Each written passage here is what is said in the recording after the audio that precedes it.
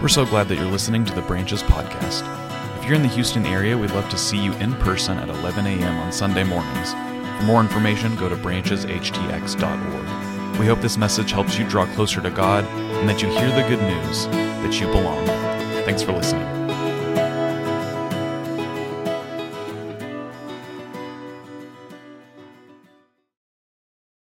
What if human beings aren't just thinking things?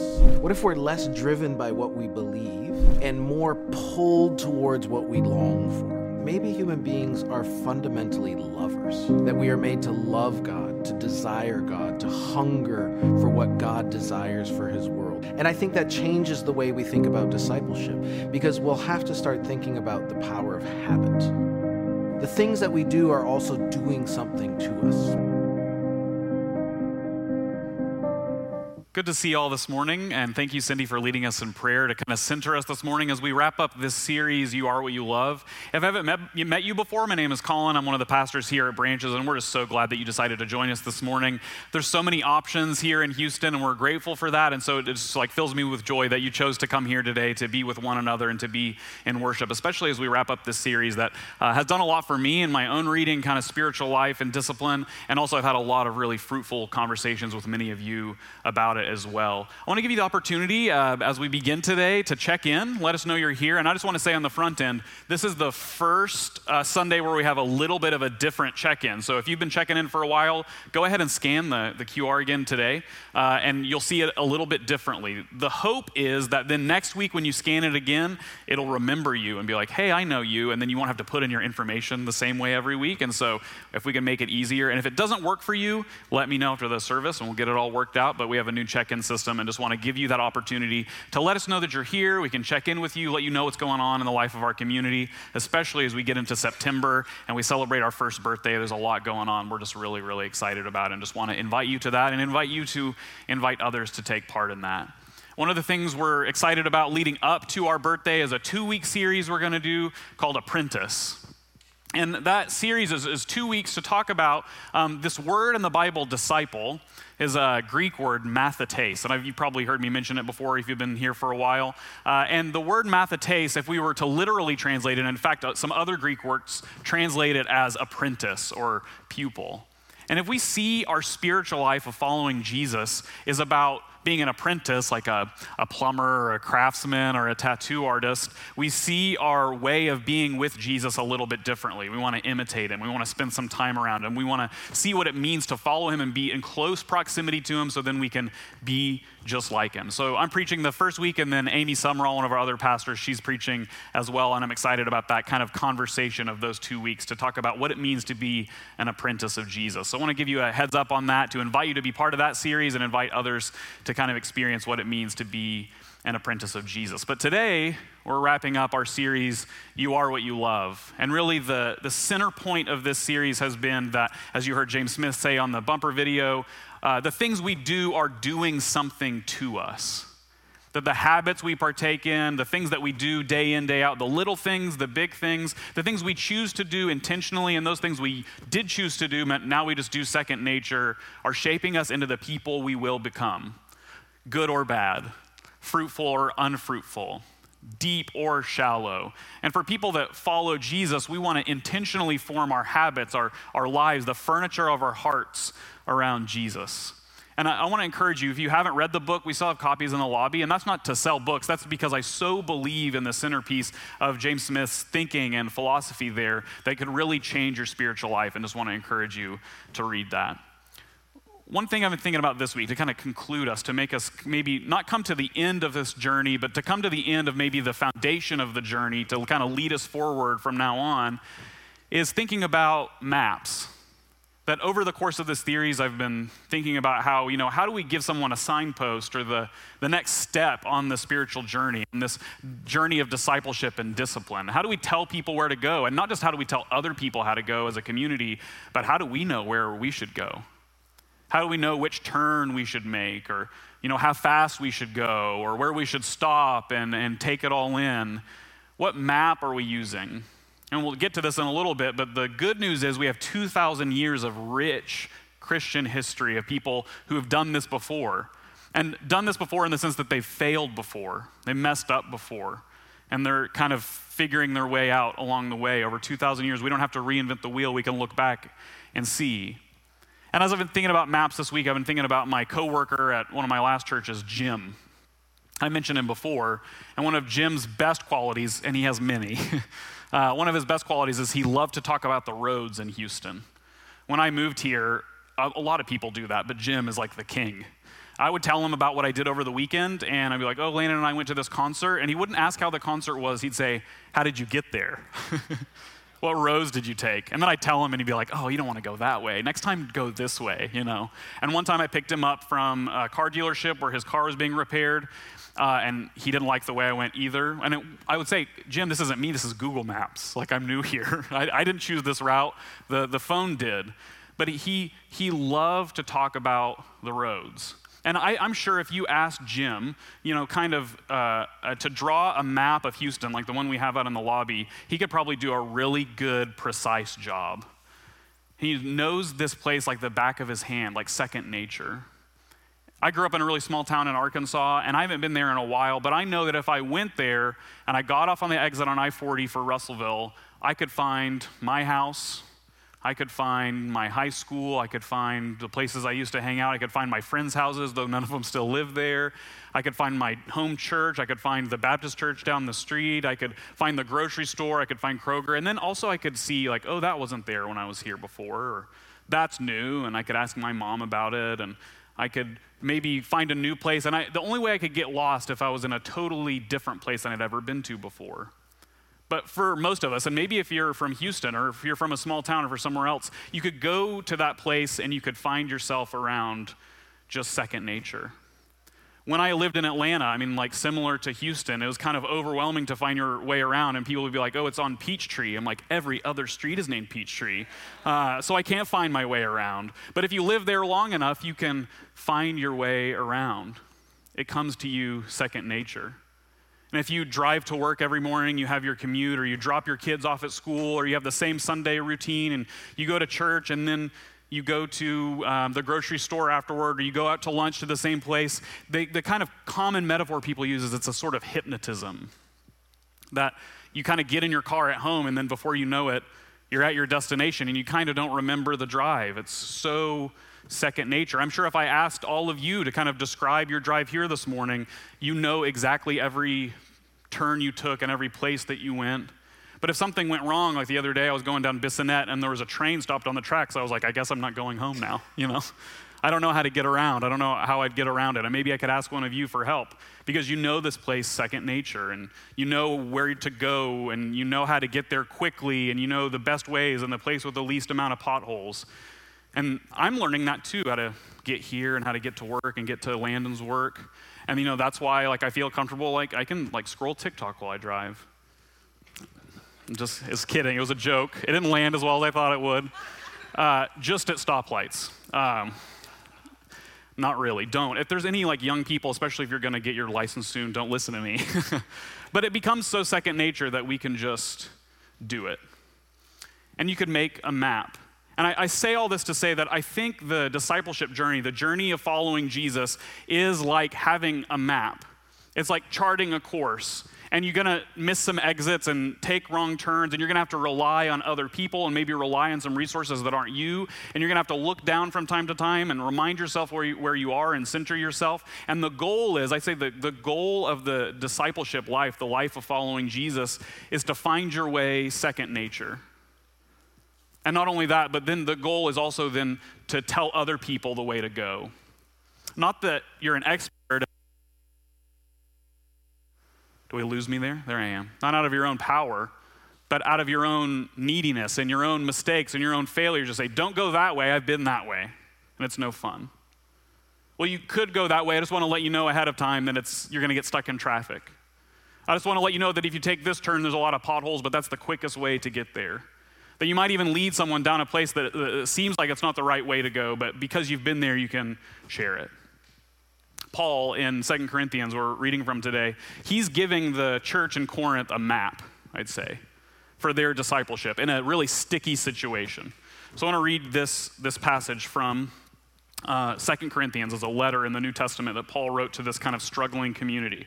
And he says this, "From now on, therefore, we regard no one from a human point of view. Even though we once knew Christ from a human point of view, we know him no longer in that way," giving some directions. "So if anyone is in Christ, there is a new creation. Everything old has passed away. See, everything has become new. All this is from God, who reconciled us to himself through Christ and has given us the ministry of reconciliation. That is, in Christ, God was reconciling the world to himself, but not counting their trespasses against them, and entrusting the message of reconciliation to us. So we are ambassadors for Christ. Since God is making his appeal through us, we entreat you on behalf of Christ, be reconciled to God. For our sake, he made him, Jesus, to be sin who knew no sin, so that in him we might become the righteousness of God." Friends, this is the word of God for us, the people of God. Thanks be to God. If you read in Acts 18, you flip back just a little bit in the New Testament, you hear the story of Paul, this new Christian, planting this church in Corinth, creating this new Christian community. And we can learn then from 1st and 2nd Corinthians that it didn't go well really at the outset. And that once Paul left, things went off course. And people started to follow other people that were like Paul, but maybe better speakers and weren't craftsmen and weren't kind of like a low state. And Paul, hearing this, he gets a bad report about them from a distance, sends the letter 1 Corinthians. So if you read 1 Corinthians, it's like a get in shape letter, like don't make me come back there letter. And he sends them that. And after he sends them that letter, they reject it, apparently. We can get that from context in 2 Corinthians. Because then in 2:1, 2 Corinthians chapter 2, verse 1, he talks about this painful visit that he then came to follow up his correctional letter in 1 Corinthians, and he had a painful visit. So he did, don't make me come back there. He did come back there, and they apologized. Many of them, not all of them. They kind of groveled to Paul. And then 2 Corinthians, where we read from today, is his follow-up after that apology. He's saying, okay, I know these things have happened. I know you've gone off course. I know I had to come visit you and maybe get things back into shape. And this is my follow-up letter to you to see how things are going and also to give you some encouraging instruction going forward. This is my follow-up. And he begins this passage that we read today, verse 16, from now on. That given all that I've just said, from now on, this is the way you're going to conduct yourself. Now that you've gone off course a little bit and you've learned some things and you've maybe followed a different way, from now on, go this way. Now that you've learned something through hard knocks, take this turn. From now on, be this way. And he offers, I'd say, kind of 4 directions, general directions for navigating this new life that they now share together. First, have this different point of view. Don't view Christ and don't view one another and don't view your neighbors in Corinth who don't follow Jesus. Don't view them as you would view them yourself, but as God does. And he unpacks that and gives some description. The way that God views them, the point of view that he's offering them is that he sees them as redeemable, beloved, cared for people. Second, knowing that, having that point of view, not just for your neighbors and people in your community, but having that point of view for yourself, then see yourself as a new creation. The old has passed away. It's this holistic change. You haven't just changed some opinions about who God is. You've changed your whole self. Now, having that different point of view, you're going to live a different way. From now on, you are a new creation. And the old, the past is past, and it defines you in some way, but it's not going to define you in the future. Third is you've been reconciled. Think about, we talked about the kind of a bank statement, like going through a bank statement together is the way we think about our spiritual lives. And we use that same word, reconciled, like you see everything and see how it matches. You've been reconciled to God in Christ. That on the balance sheet, like nothing owed, if we want to put it that way. And many Christians have. That when you look at the reconciliation, God has said, we're okay. Are we okay? We're okay. And through Jesus, he's done that. And not only that, not only did God and then reconcile you to him, he then entrusted you to do that with others. Now that you've been reconciled in God through Christ, reconcile yourself with your neighbors, knowing that everything was messed up before. Reconcile yourself with the people maybe who have left, who are frustrated. Reconcile yourself with me, Paul, who you didn't think I was giving you good guidance. Reconcile yourself with people in Corinth who aren't part of the community, but you have issues with outside of the community. You've been entrusted now with this new ministry. You've been entrusted with a map. You've been entrusted with a way of being in the world with others. Thinking about driving, I'm thinking about the time, and I only kind of remember it. It was around the time of finals at my high school when I had a car, but then the keys were given to me, and I got to drive to school by myself to take my finals. And some of you I know have done that for your own children. You've handed off the keys. And as excited as you present and as thrilled as you are that you don't have to drive them anymore, I know my parents felt this way, there's that sneaking, sinking, bad feeling. The what ifs creep in. The anxiety creeps in. The wondering creeps in. But you know, like, I got to hand it off. I got to give the keys away. And I kind of sense that in Paul's letter too. And Paul had this direct encounter with Jesus, and he's saying that there's this connection then from God in Christ to Paul and the other apostles, now to these communities. And now, again, we follow this through 2,000 years all the way to this moment now that the keys have been handed to us. And less so it's God's anxiety. I think God is confident in what he wants to do. It's my anxiety. Like, God, you've seen how I act in the world. You want to entrust reconciliation to me? You want to entrust me guiding others? Like, I've screwed up an awful lot. And you want me to tell other people the way that they should go. You want to entrust to me, you want to hand me the keys to this community, and I've seen the underbelly of it. You want to entrust to me kindness and compassion and justice when I omit it from my life or choose not to practice it or share it. Because it's the harder path and not the easier path. I choose the easier path. God, you want to entrust that to me? And Paul's encouragement to the Corinthians is yes. He's entrusted it to you. When we look at this encouragement, this instruction that Paul gives the Corinthians, it's not just simply like, you're the experts now. You're the navigators. You know what to do next because you've won something or you've achieved something, but it's because now that you've been through this conflict, now that you've been through this kind of punitive experience, now that you've been told you went the wrong way, now you know you can share with others the way you should go. I'm going to land on this kind of summing that up is to say the best thing that we can do when we explore this idea of what it means to be lovers of God and then share in love with the world is that the best thing we can do for another is to give a map, is to show a way to go. With the caveat, it's like printing out MapQuest instructions. You know, we used to do that. Maybe you still do that. More power to you. Less blue screen time, good for you, wonderful. But you print them out and you write on there like, I know this because I wrecked right here. I know this is the way that you should go because that exit is closed, even though they say it's open. I know this is the way that you should conduct yourself in your marriage because I failed in my marriage. I know this is the way that you should go in conducting yourself with others at work because I got fired from a job because I went the other way. I've been wondering about this personally. I'm trying to muster up the courage to learn in myself, I need someone to teach me how to be a dad. I know which way I shouldn't go, and I think my parents would be upfront about this, that they were learning how to be a parent along the way too. And that scares me to death. I almost said something else. That scares me to death because I'd rather just someone tell me.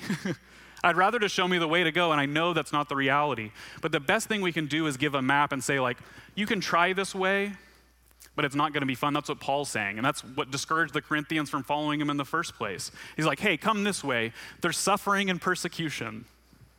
No, thank you, you know? But that's what we have to do in the world. We invite people to follow Jesus. As we say, this is the hard path. This is the often frustrating path. This is the confusing path. Maybe there's a lot of potholes. There's going to be some hurt and pain along the way. And I don't want you to come to that, but I know on the other side, there's this future hope. There's this expectation of ultimate reconciliation. That there's a destination that we can get to because of what God has done in Jesus. He's entrusting us with to be traveling companions, to journey with other people, to walk alongside people, not to say, I know the way to go because I went there, no problem. But we know the way to go as a community, and maybe you individually know the way to go because you stepped out and you risked and you took the opportunity to drive down this one path and you messed up. And you could say to somebody else, let's go this way, but I know a shortcut, or I know a back road, or I know we have to go through this, and I know it's not going to be fun. There's traffic, it's hot, it's Houston, but we got to go this way. Landon and I have been rewatching Friday Night Lights. Any fans in the room? Nice. I heard a woo too. Carl, you got to watch it. It's time. It's a great show. Wonderful. And I was really skeptical at first, like Carl, but I decided I was going to watch it with Landon, and it's a great show. It's about Texas, so it makes you warm toward Texas, and it's not just about football. That's the main thing people are skeptical about. And there's like these interrelationships between all these characters. And Lila Garrity, she's the star cheerleader, and then she has some like family stuff happen, and so then she converts to Christianity. And just like all of you, like when you follow Jesus, everything gets better, right? No, it doesn't get better. And then she dated the star quarterback, Jason Street, and this is not a spoiler. It happens in the first episode, but he has this debilitating injury, and he finds himself in a wheelchair, and so he's not the star quarterback anymore, so he's trying to navigate this new life. And then Lila's kind of interested in hunky Tim Riggins, who's like the off-course fullback. And there's this scene. Oh, geez, I have to give a little bit of background. Lila's converted to Christianity, but she's awful. I mean, she's really obnoxious, and she's like putting like pamphlets on people's windshields and stuff. So the worst kind, I can say that. She goes to Mexico, and she's hanging out with Tim Riggins. And she kisses him, and then he's kind of looking at her like longingly, and she goes, I have to go pray. Like, that's the worst. Like, don't do that. It's okay. Like, you don't have to. So there's just some background of who she is. But Jason, her ex-boyfriend, who's now in a wheelchair, comes to the church, and he talks to her, and he says, hey, everybody here in Dillon, they go to the same grocery store, and they drive to the same church, and they use the same roads, and every Friday night, they go to the football game. And he's like, but somehow you changed. Somehow you got out. And you can see this glimmer in her eyes. She's like ready to evangelize him. And he like preempts it. He's like, I don't want Jesus. I don't want that. But I admire you, that you got out, that you found a way to go. And he's asking her, will you show me the way to go? And I think that's like the most powerful way that we can invite someone onto the journey. Is we can say, like, everybody else goes this way. And this isn't me to say, like, oh, the culture's, like, just gone. It's horrible. It's awful. We need to go a different way. I'm saying that there's people longing, like, they're hurting in their marriages. They're hurting in their relationships. They're hurting in their work life. They're hurting in their personal lives. They're hurting in some way or looking for direction, looking for some wisdom. And if you've been there before and you've messed up or you've made a mistake, to have the courage and take the risk to say, I know the way to go. Would you follow me? And the good news, and I think the pinnacle of what James Smith says in his book, is that we're journeying to God with God.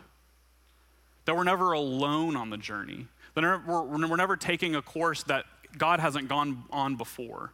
That we're never walking alone. If the church is who the church is supposed to be, we have just so many traveling companions. Ones from the past in Christian history, they're long dead. And us, our challenge now is to be that traveling companion for someone else. And someone comes to us and they say, they're like, you got out. Everybody else, they take these paths, you got out. What did you do? Where did you go? And you can say, well, I made some mistakes, and I learned a few things, and I hit some potholes, and I got lost, and I missed an exit, and I hurt some people, and I was hurt, and there was some suffering, and there was some hardship along the way, but I can travel with you. Not just pointing at a phone and saying, if you go here to here, you'll get there. Make 2 rights and a left and you'll be there. But to say, I'll meet you where you are and I'll walk alongside you. James Smith ends the book, You Are What You Love, with a quote from this Orthodox theologian named Alexander Shimon. And he says this, the Orthodox liturgy, these patterns, begins with the solemn doxology, blessed is the kingdom of the Father, the Son, and the Holy Spirit, now and forever, and unto ages of ages. From the beginning, the destination is announced. The journey is to the kingdom. This is where we are going. And not symbolically, but really. In the language of the Bible, which is the language of the church, to bless the kingdom is not simply to acclaim it, just to give lip service to it. It is to declare it to be the goal, the end of all our desires and interests of our whole life, the supreme and ultimate value of all that exists. That we're pointing somewhere. We have a destination. To bless is to accept in love and to move toward what is loved and accepted. The church thus is the assembly, the gathering of those to whom the ultimate destination of all life has been revealed and who've accepted it. That's where we're going. This acceptance is expressed in the solemn answer to the doxology. Amen. It is indeed one of the most important words in the world, for it expresses the agreement of the church to follow Christ in his ascension to the Father, to make this ascension the destiny of man. It is Christ's gift to us, for only in him can we say amen to God. He enables us to agree. Or rather, he himself is our amen to God, and the church is an amen to Christ. Upon this amen, the fate of the human race is decided. It reveals that the movement toward God has begun. And this is James's words to conclude the book. And so, come to the feast, that is worship, so that you can go renewed and habituated by the Spirit and say amen in everything you love. Amen. Let us pray. God, we are traveling. Give us eyes for the destination. Help us make wrong turns well. Help us be traveling companions with one another. Help us leave a map, some guidance, some advice, some wisdom to the generation after us, to our children, to our peers, to our colleagues. Help us map the way. Help us go before as you went before us. Help us in our neediness. Make some mistakes. Take some risks. Go the wrong way so that we might be gently and kindly and compassionately and warmly redirected by you.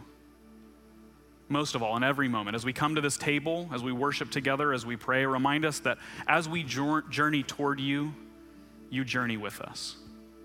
As we draw closer to you, you draw closer to us. Remind us in every moment of your presence, of your with us life, and help us say amen to it. And so we say, amen.